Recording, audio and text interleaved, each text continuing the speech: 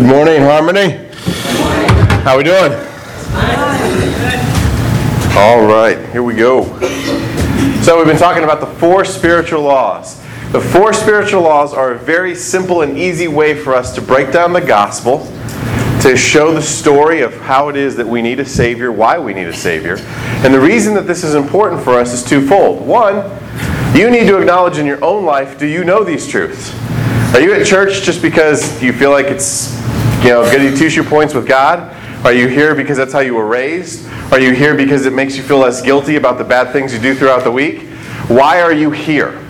Hopefully the answer is, I'm here because I have a relationship with God. Amen. And where I desire to be is in His presence. Where I desire to be is in a place where I can worship Him. Where I desire to be is surrounded by a family who also lifts up God and loves them with all their hearts. Amen. Now, I'll be completely honest. I know that's not the answer for everybody in this room. And I sure as heck know that's not the answer for every single person who goes to church on Sundays. A lot of us go to church because we want something. We're not in love with God. We're in love with what God has. We're going to Him to say, fix my marriage, fix my finances, fix my mentality, fix me, fix that. We want His power, we want His love, we want what He can give, but we don't actually want Him. If that's you, you got to flip the way you think. Christianity is not about obeying these horrible rules that are boring and hard to follow, but there's a huge payoff at the end. The point of Christianity is that you are in a loving, life-changing relationship that reshapes everything you think, everything you do, and it becomes your purpose in life. It was funny this week, Nicole and the kids went to Corpus for a few days. And I was telling my buddy at work, he has 4 kids, and he was like, "You gonna enjoy it? Like a couple nights, quiet?" And at first I thought it might be kind of nice, go home and I can just veg out, I can, have peace and quiet. You know what? I hated it. I hated it, because you know what my favorite part of the day is? When the key hits the door and I hear those feet running my way. My favorite part of my day is being with them. So when they're not there, that means my favorite part of the day isn't there. And so it should be the same way with you in church. It should be the same way with you in your Bible. It should be the same way with you in prayer. This isn't something you do because you have to. It's not something you do because you're guilted into. It should be the moment you're looking forward to. It should anger you if someone said, "Hey, no church this weekend." But I know half of us this morning, we looked at that alarm clock, didn't we? One Sunday, just to sleep in wouldn't be that bad, right? We have this mentality we have to flip around. And so as we talk about the 4 spiritual laws, look at it from 2 angles. One, do I personally know these truths? Are these things that live in my heart? Are these the things that have motivated me to be here today? Second, am I capable to tell other people about this? You got to remember, as Christians, we are the one religion where God has said, don't just take the treasure I give you, hoard it for yourselves and be like, I'm good. He said, no, you know the truth. You know the path. Go tell others. Go share it. Invite people. Bring people. How selfish of you to discover an amazing, life-changing love and go, can't talk to anybody about it. No, this should be something that defines everything about you. So look at it from those 2 angles. Here we go. Law 1. God loves you and has a wonderful plan for your life. Okay? So contrast that to God is a big, angry old man who's writing down everything wrong I do, and it gives me a bunch of rules to follow that are not fun. Which a lot of people think about God that way. And to be honest, a lot of that is our faults, pastors. Why? We love to focus on the rules. Don't do this, don't do that, don't do this, don't do that, don't do this, don't do that, don't do this, don't do that. Right? Well, when all you're ever being told is what not to do, that's not a lot of fun. Right? Have you ever been to a super awesome party that started with 25 minutes of what you're not allowed to do tonight? No! No one enjoys that. So we love to focus on the behavior modification of Christianity when that's not the point. The point is not to create a group of people who are morally superior to other individuals. The point is to create a bunch of people who are unbelievably in love with God. Amen. And because of that, they love other people to an extreme no one else understands. That's the point. And where that stems from is, ultimately, you got a God who loves you and has a wonderful plan for you. The whole thing's built on love. Law 2. Who messed it up? We did. Okay? We love to have this conversation about, well, why does God let this happen? Why does God let that happen? Where's God now? Why isn't He saving you from this? God didn't break it. We did. For a world of love to exist, you and I have to have choice. Which means we can choose to go His path, or we can choose to go our own. Historically, do you know what men have chosen? To go their own path. Well, the moment you choose a path that is built by a selfish, greedy, self-centered sinner, guess what happens? The world gets painful. The world gets painful. So all this pain that you and I experience, whether it's financial strife, whether it's physical strife, whether it's relational strife, do you know where that comes from? Not from Him. It comes from us. It comes from the sin that guides us each and every day. And if you don't think you're sinful, let me just ask you this.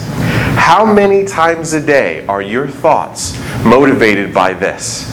What do I want? Think how many decisions a day where the only thing you're thinking about is, what do I want? We are a self-centered people. Because of that, we have broken this world. Now here's the beautiful part. God loved us so much that even after we messed up what He created, He said, I'm still going to save them. They messed it up, but I'm going to find a way to bring them back to me. And that path was not easy. It required Him to take His one and only Son, whom He loved above all else. Let that Son come to this earth where He was beaten, mocked, and ultimately put to death for our sins. But because of that, because Jesus was willing to pay the debt that you and I owed, we now have the opportunity to have a right relationship with God again. So that separation that was created because of sin, Jesus came in and gone, I have bridged that gap. You can once again walk in harmony with your Father. And that gets us to law number 4, where we're at today. We must place our faith in Jesus as Savior and Lord to receive salvation. There's a couple things I want to point out here. There has long been a debate in the church about how much effort goes into this step here.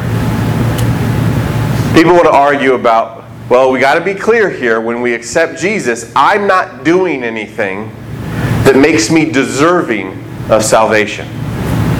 And so the important thing to understand about the step of acceptance is your acceptance doesn't mean that you're brilliant.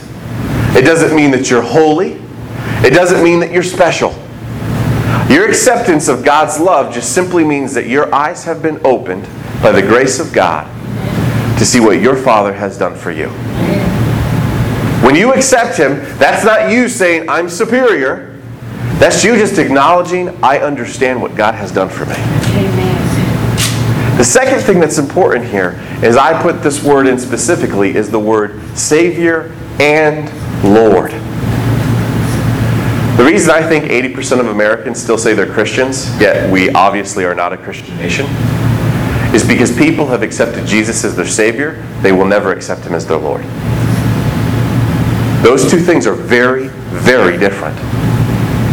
Savior is a one-time action. Savior means you were in a burning building about to die. The hero showed up, threw the broken building off of you, picked you up, threw you on his shoulders, and walked you out of the building. Awesome, right? Absolutely awesome. But does that action mean that you guys will have a relationship for the rest of your life? No. What Jesus did on the cross for us is not debatable. Can't change it. It happened. Jesus came to earth, died on the cross for our sins, 3 days later rose. That's what makes Him Savior. Lord describes the relationship that we have with Him every single day. Every single day. And so what I want to talk about is what describes a relationship where you and I truly treat God, truly treat Jesus, not just as our Savior, but we treat Him as our Lord. And before we jump into that, let me just give you one verse, the scariest verse in the entire Bible. If you have your Bibles, look at Matthew chapter 7, verse 21. Matthew chapter 7, verse 21. Scariest verse in the entire Bible, in my opinion. In Matthew 7, Jesus is talking to the congregation of people that are following Him, and He says this, "Not everyone who says to me, 'Lord, Lord,' will enter the kingdom of heaven, but the one who does the will of my Father who is in heaven. On that day, many will say to you, 'Lord, Lord, did we not prophesy in your name, and cast out demons in your name, and do mighty works in your name?' And then will I declare to them, 'I never knew you. Depart from me, you workers of lawlessness.'" So why is that verse so scary?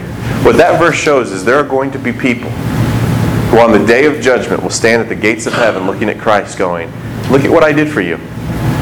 I had an 87% Sunday school attendance. I only missed church when I was really sick. I used to give to the Annie Armstrong offerings. I did community service projects. I was really nice to that neighbor who I thought was a jerk, but I did it because of you. And because of these things, I deserve to go to heaven." And Jesus is going to look at him and go, "But I don't know who you are. I don't know you." It's a great resume you put together here, but the standard to get in here is that I know you. See, the difference between Lord and Savior is that Lord is about a relationship that happens because you actually know who Jesus is. Because every single day you talk to Him. Because every single day you walk with Him. You've heard His voice, you've felt His love, and you have a personal relationship together. That's why the best news I can tell you is when you get to heaven, there are going to be people you are going to be shocked to see there. You're going to be like, "That loser? Really? He was a screw-up his entire life. How did he get here?" Because he knew Jesus. Because he knew Jesus. And there's going to be some people standing on the outside gates like, "Hello? I was highly intelligent. I'm a highly special individual. I was better than all my peers. How am I not in?" And he's going to be like, "Because you didn't know Jesus. You didn't have a relationship with Him." Now, frankly, some people hate that because some people want to turn Christianity into a game. They want to turn it into a game to see who can do Christianity the best.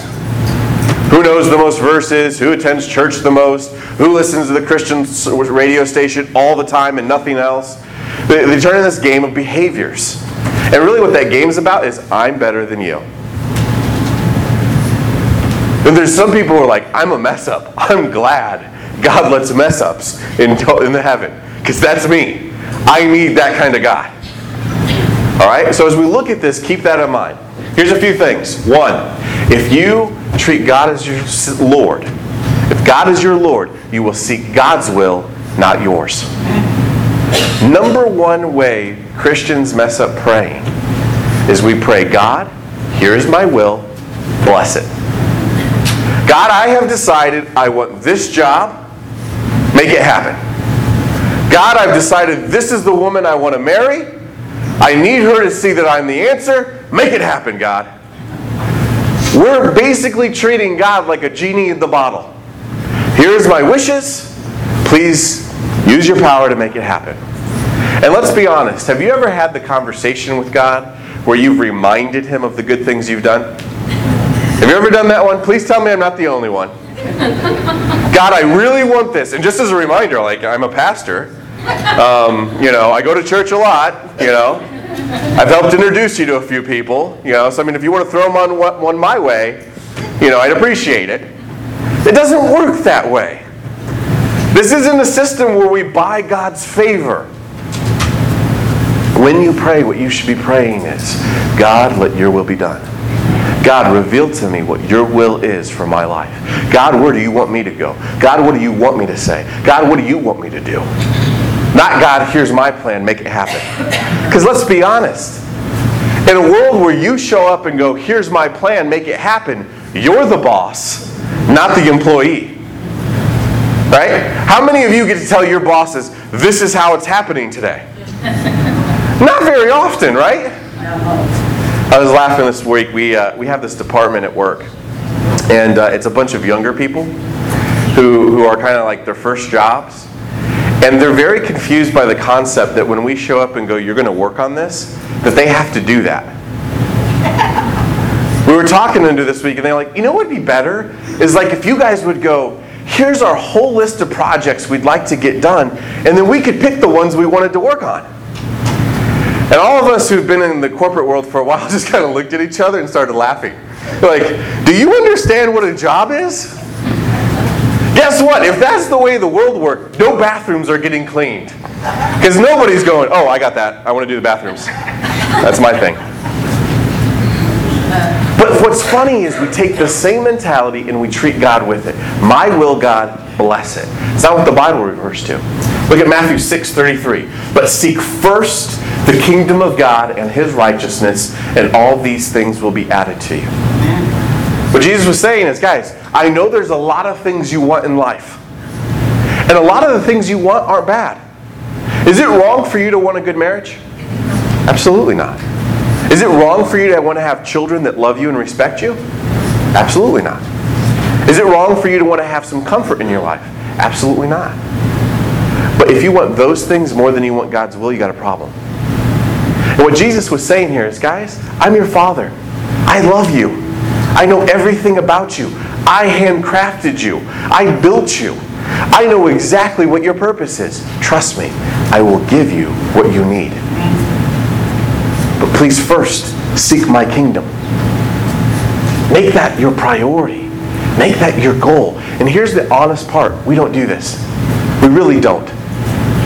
How many of you, your Bible reading time is whatever few minutes you have left at the end of the night?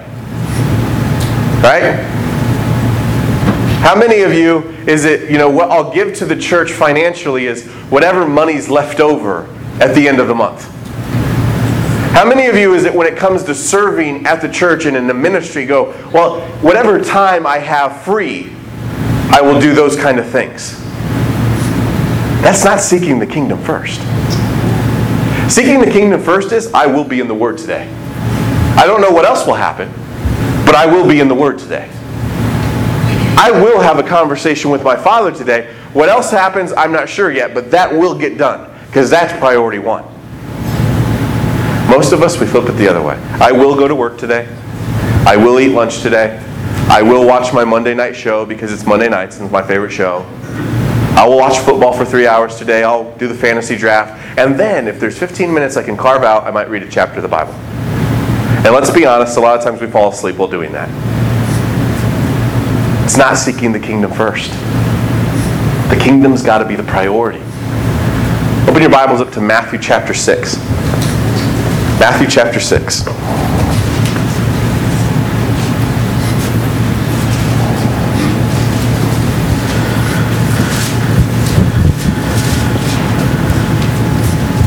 In Matthew chapter 6, verses 9 through 13, Jesus teaches us to pray. And He says, this is the prayer you should have. Our Father in heaven, hallowed be your name. Your kingdom come, your will be done on earth as it is in heaven. Give us this day our daily bread, and forgive us our debts, as we also have forgiven our debtors. And lead us not into temptation, but deliver us from evil. As you look at this passage, I want you to pay attention to this prayer, because God's not saying you should say exactly these words over and over again. Now we do. I say the Lord's Prayer quite a bit in my life. But what He's really presenting to you is a model of how your prayers should sound. And notice the structure. When He starts to pray, what does He first do? One, He acknowledges His Father in what? In emotional terms. My Father. People used to get mad at Jesus for that. A lot of the people today, the way they would pray to God was with these lofty terms: Almighty, King of Kings, Lord of Lords, Yahweh. And Jesus would go, Dad. And they go, who do you think you are to refer to Him as Dad? They go, I'm his son. So I call him Dad. See, Jesus realized this needs to be an intimate relationship. When you're close to somebody, you don't walk in and give them a formal title. You walk in and you go, Dad, can we talk? That's how Jesus addressed Father, Abba, Dad. Hallowed be your name. What's his first focus? Making sure it's acknowledged. God, I get it. You're Dad, I'm Son. You need to be hallowed. You need to be acknowledged as holy. Your place in the kingdom needs to be acknowledged. First and foremost, with my voice, let me acknowledge you are God, not me. Your will be done on earth as it is in heaven. Not until he acknowledges those things does he start to talk about his own needs. Give us this day our daily bread. Please help provide for what I need today. Please forgive me my sins. Please also let me have good relationships with other people. It's not until he acknowledges the placement of his Father and that his Father's will must be done first that he then asks for the things he longs for. That's how your prayer should sound. Acknowledge first your relationship. Acknowledge second God's will. Third, talk about what you actually need from your Father. That's how we should be praying. Look at Mark 14:36. And he says, Abba, Father, all things are possible for you. Remove this cup from me, yet not what I will, but what you will. These are the words of Jesus in the garden the night before his death. As he's about to be nailed to a cross, he starts to pray and he starts to say, God, if there is any other way for this to happen, if there's any other way that I can save these people, please remove this from me. But as soon as those words are off of his lips, what does he say? But Father, your will be done, not mine. This reveals to us, did Jesus want to be on that cross? Was he worried about it? Was he scared about the pain he was going to face? Yes. Now, did he do it? Yes. Why? Because his dad needed him to. And because he loved us. This is a moment where Jesus goes, Father, here's my will, but it's yours that needs to be done. It's the same thing you and I should be doing in our lives. Second thing, if you have a relationship where God is your Lord, not only do you seek his will first, but second, you have an intimate relationship with him. You have an intimate relationship with God. Look at Mark 1:35.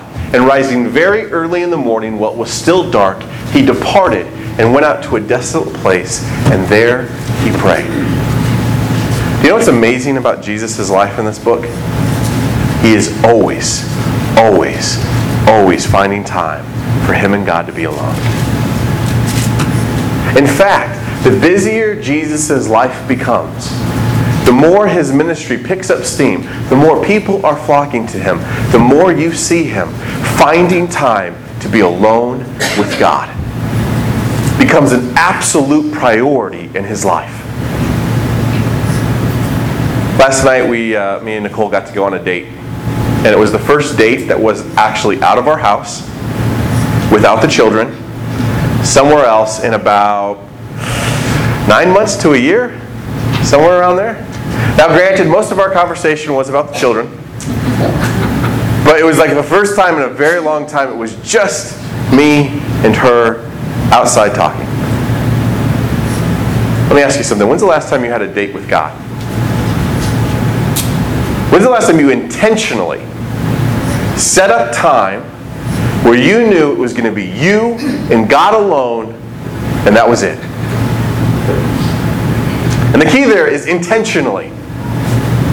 Not you went to the doctor's office, the doctor was going to make you wait for 45 minutes, and you decided to turn that into prayer time. Not traffic was really bad, you couldn't find a good song you liked, so you shut off the radio and you talked to the Lord. Now, when was the last time you planned? This Saturday, from 9 to 11, I'm going here to be with my Father and to talk to him. That's what I'm doing. When's the last time you did that? If you don't know, that should scare you. Because let's be honest, Any human relationship, if you can't name the last time you've been with someone, your relationship's not in a strong place. If I asked you when's the last time you hung out with your best friend and you're like, well, one-on-one? Years? I'm betting you and your best friend aren't that close. I sure as heck know if I'm talking to you in your marriage and you're like, man, years since we've been on a date. Issues.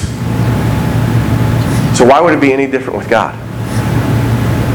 Make time for Him. For you and Him to be together. Throughout this Bible, the men and women that you see who are passionately in love with God, you will constantly find that they are making time for Him. In Exodus 33, you don't have to flip there, but in Exodus 33, it talks about the tent of meeting. In the Old Testament, there was actually a tent that Moses had that he would go to speak to God. And all of Israel would know when God was speaking to him because a cloud would fall upon the tent and the presence of the Lord could be felt. Moses is one of the few people in all the Bible where it's described that he is a friend of God's. Him and God would talk to each other face to face, endlessly. They had a deep and intimate relationship. Every day he sought Him. And here's the thing about this. When you seek God every day, what's different is, you're not just going to God because things are going bad. You're going to God with everything. I mean, when's the last time you had a prayer to God that was just about something silly? When was the last time you had a conversation with Him that wasn't profound? I mean, here's how I knew Nicole was the woman I was going to marry. I would talk to her about stupid stuff. I would see dumb little things that would make me laugh, and I'd call her and go like, this just happened, it's hilarious. I knew that I could share any of those thoughts with her, and that I wanted to share those thoughts with her, meant that there was a kind of connection with us that was different, was special. Every conversation you have with God does not need to be this deep theological conversation. Sometimes it can be simply you see a beautiful sunset and you go, thank you, Father. Sometimes it could be you just have something that makes you laugh that nobody else laughs at, but it's special to you, and you know God put it there. And you can just have a little conversation with Him about that. Have an intimate conversation with Him. What I love about the story of Moses is it ends in Deuteronomy 34.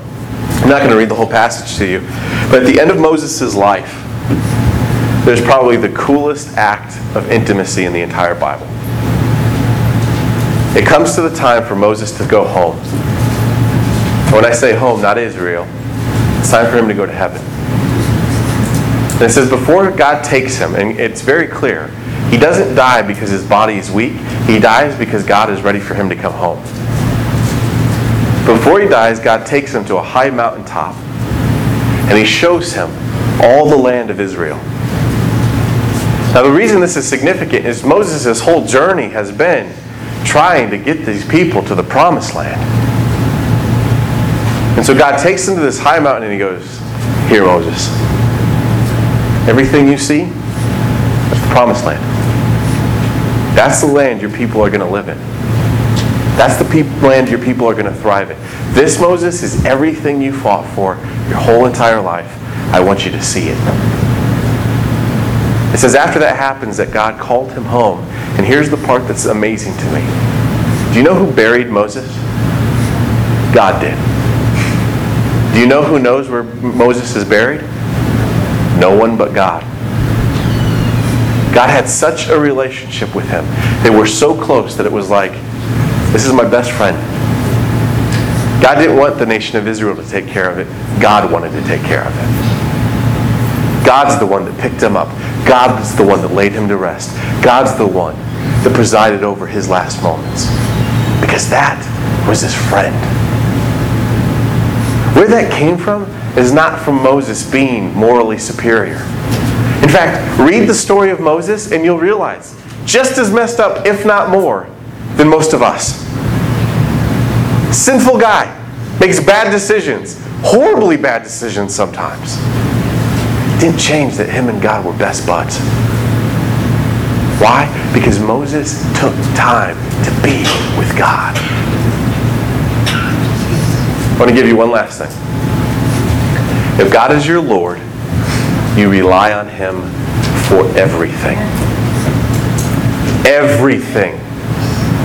You don't rely on Him just for church stuff. You don't rely on Him just for financial things. You don't rely on Him just when things go bad. You don't just go to God when you're at the end of your rope and now need Him to bail you out. You rely on Him for everything. Have you guys ever heard of Richard and Dick Hoyt? Maybe you'll just notice them by pictures. 37 years ago, Rick, the father, had a friend who was doing a charity run. And he decided in this charity run he was going to take his son Dick, who has cerebral palsy and can't do much physically. And they just decided he wasn't really an athlete, never really ran a lot. Decided he was going to take his son and push him in a wheelchair and just run this race. It was a short one. After the race, his son said, "Dad, when we run, I don't feel handicapped." What that started was a 37-year journey where these two did over 1,000 different races. This father has carried his son in triathlons, biathlons, marathons. Now, have you ever seen a triathlon? You know what that is, right? That's running, biking, and swimming. He has a special bike he puts his son into and he pedals him the entire way. He has a boat that he drags as he's swimming so that his son can compete with him. He moves them from the boat, lifts them up, puts them in the bike, gets on the bike, races, gets him out of there, puts him in his wheelchair, and then runs with him. 1,000 different races. Do you know what the best part is of talking to these two? The son doesn't for a second act like he doesn't do the race. He will talk to you the whole time about how he ran the race, how he swam, how he biked. Now the cynical ones of us go, "You didn't do anything. You sat in a chair. Dad did everything." But you know what? They're so close. Their hearts are so linked. They know they do it together. See, Richard knows that without his son wanting it, he would never do those things. And when I saw this the other day, I went, man, that's how my relationship with God should be. I should realize I'm the kid in the chair. I can't do anything. I can't do anything without Him. I'm not smart enough. I'm not talented enough. I'm not strong enough. I'm not holy enough. I am nothing without Him. I need God every single step. A lot of us don't treat Him that way. A lot of us, the mentality we have is, God, let me run as far as I can. When I pass out, then you come get me. Then you can come get me, God. And God goes, you don't get it. It's not how it's supposed to be. It's you and me every single step. Every single moment. That's what's got to drive us. It's got to be that kind of love and that kind of intimacy where every moment you're riding with Him. And here's the thing that's kind of crazy about this, guys. If you don't have that, then you don't get this. I've talked to Christians before who are like, Christianity is no fun. The reason Christianity is no fun is if you don't have a relationship with God, then it's just a bunch of rules. I mean, if you strip out the relationship with God, you've kind of just joined like a country club without tennis courts. All right? You pay your dues with your givings and your offerings. You show up at a designated time. You sit in uncomfortable chairs and you listen to a guy talk for 45 minutes. Sometimes it's inspirational. Sometimes you're bored. Sometimes you're thinking about what you're going to eat next. I don't know. But yeah, that's boring. And then on top of it, you're given this book of rules that your culture doesn't agree with, that you now try to follow. Yeah, that's boring. That's absolutely boring. The reason it's not boring is when you're like, no, all that's secondary. I'm in love with a person that's amazing. I have a God that knows no limit. I have a God that does the impossible every single day. And you know what happens? I get to be part of it. This limitless power, this unbelievable love, this force that can't be reckoned with, He invites me to be on the front lines with Him. I have a God that when I mess up and no one else understands what's going on, He knows my thoughts. He not only forgives me because I know you weren't trying to mess it up. You have a person that totally gets you completely. And if that's what the core of your relationship is, then you're good to go. Before I conclude today, I want to invite someone up to kind of share how their relationship with God has got them through some things. Because brothers and sisters, I'll be honest with you, the rules in that book won't get you through anything. That book won't get you through anything. Not if you don't have the relationship. But on the flip side, if you have the relationship, you will be able to face anything. Amen. And stand victorious. Why? Because you realize it's God pushing your chair. And He ain't going to stop.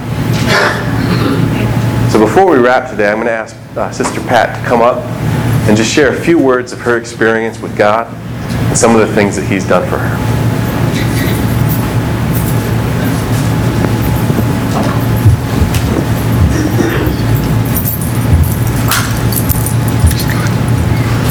Thank you, Brother Luke. First, I want to thank the Lord for getting me and John through the last 10 months.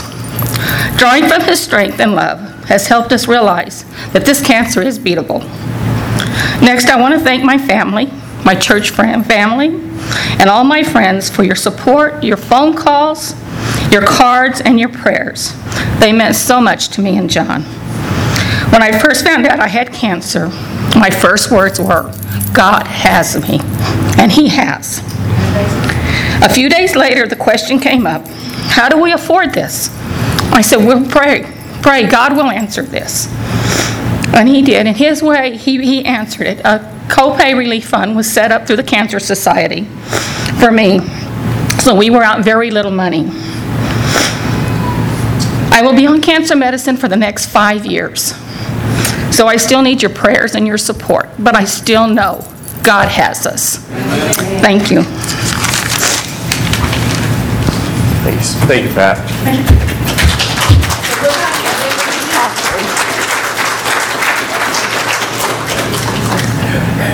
The beauty when you have God is, guys, you can face it all. I'm always reminded in Psalm 23, He promises that He is our shepherd, whether we are in green pastures or whether we're in the valley of the shadow of death. And so it's not the circumstances that should ever make us scared. What should always bring us comfort is who's standing by us. And if you're standing next to the King, you don't care where you are.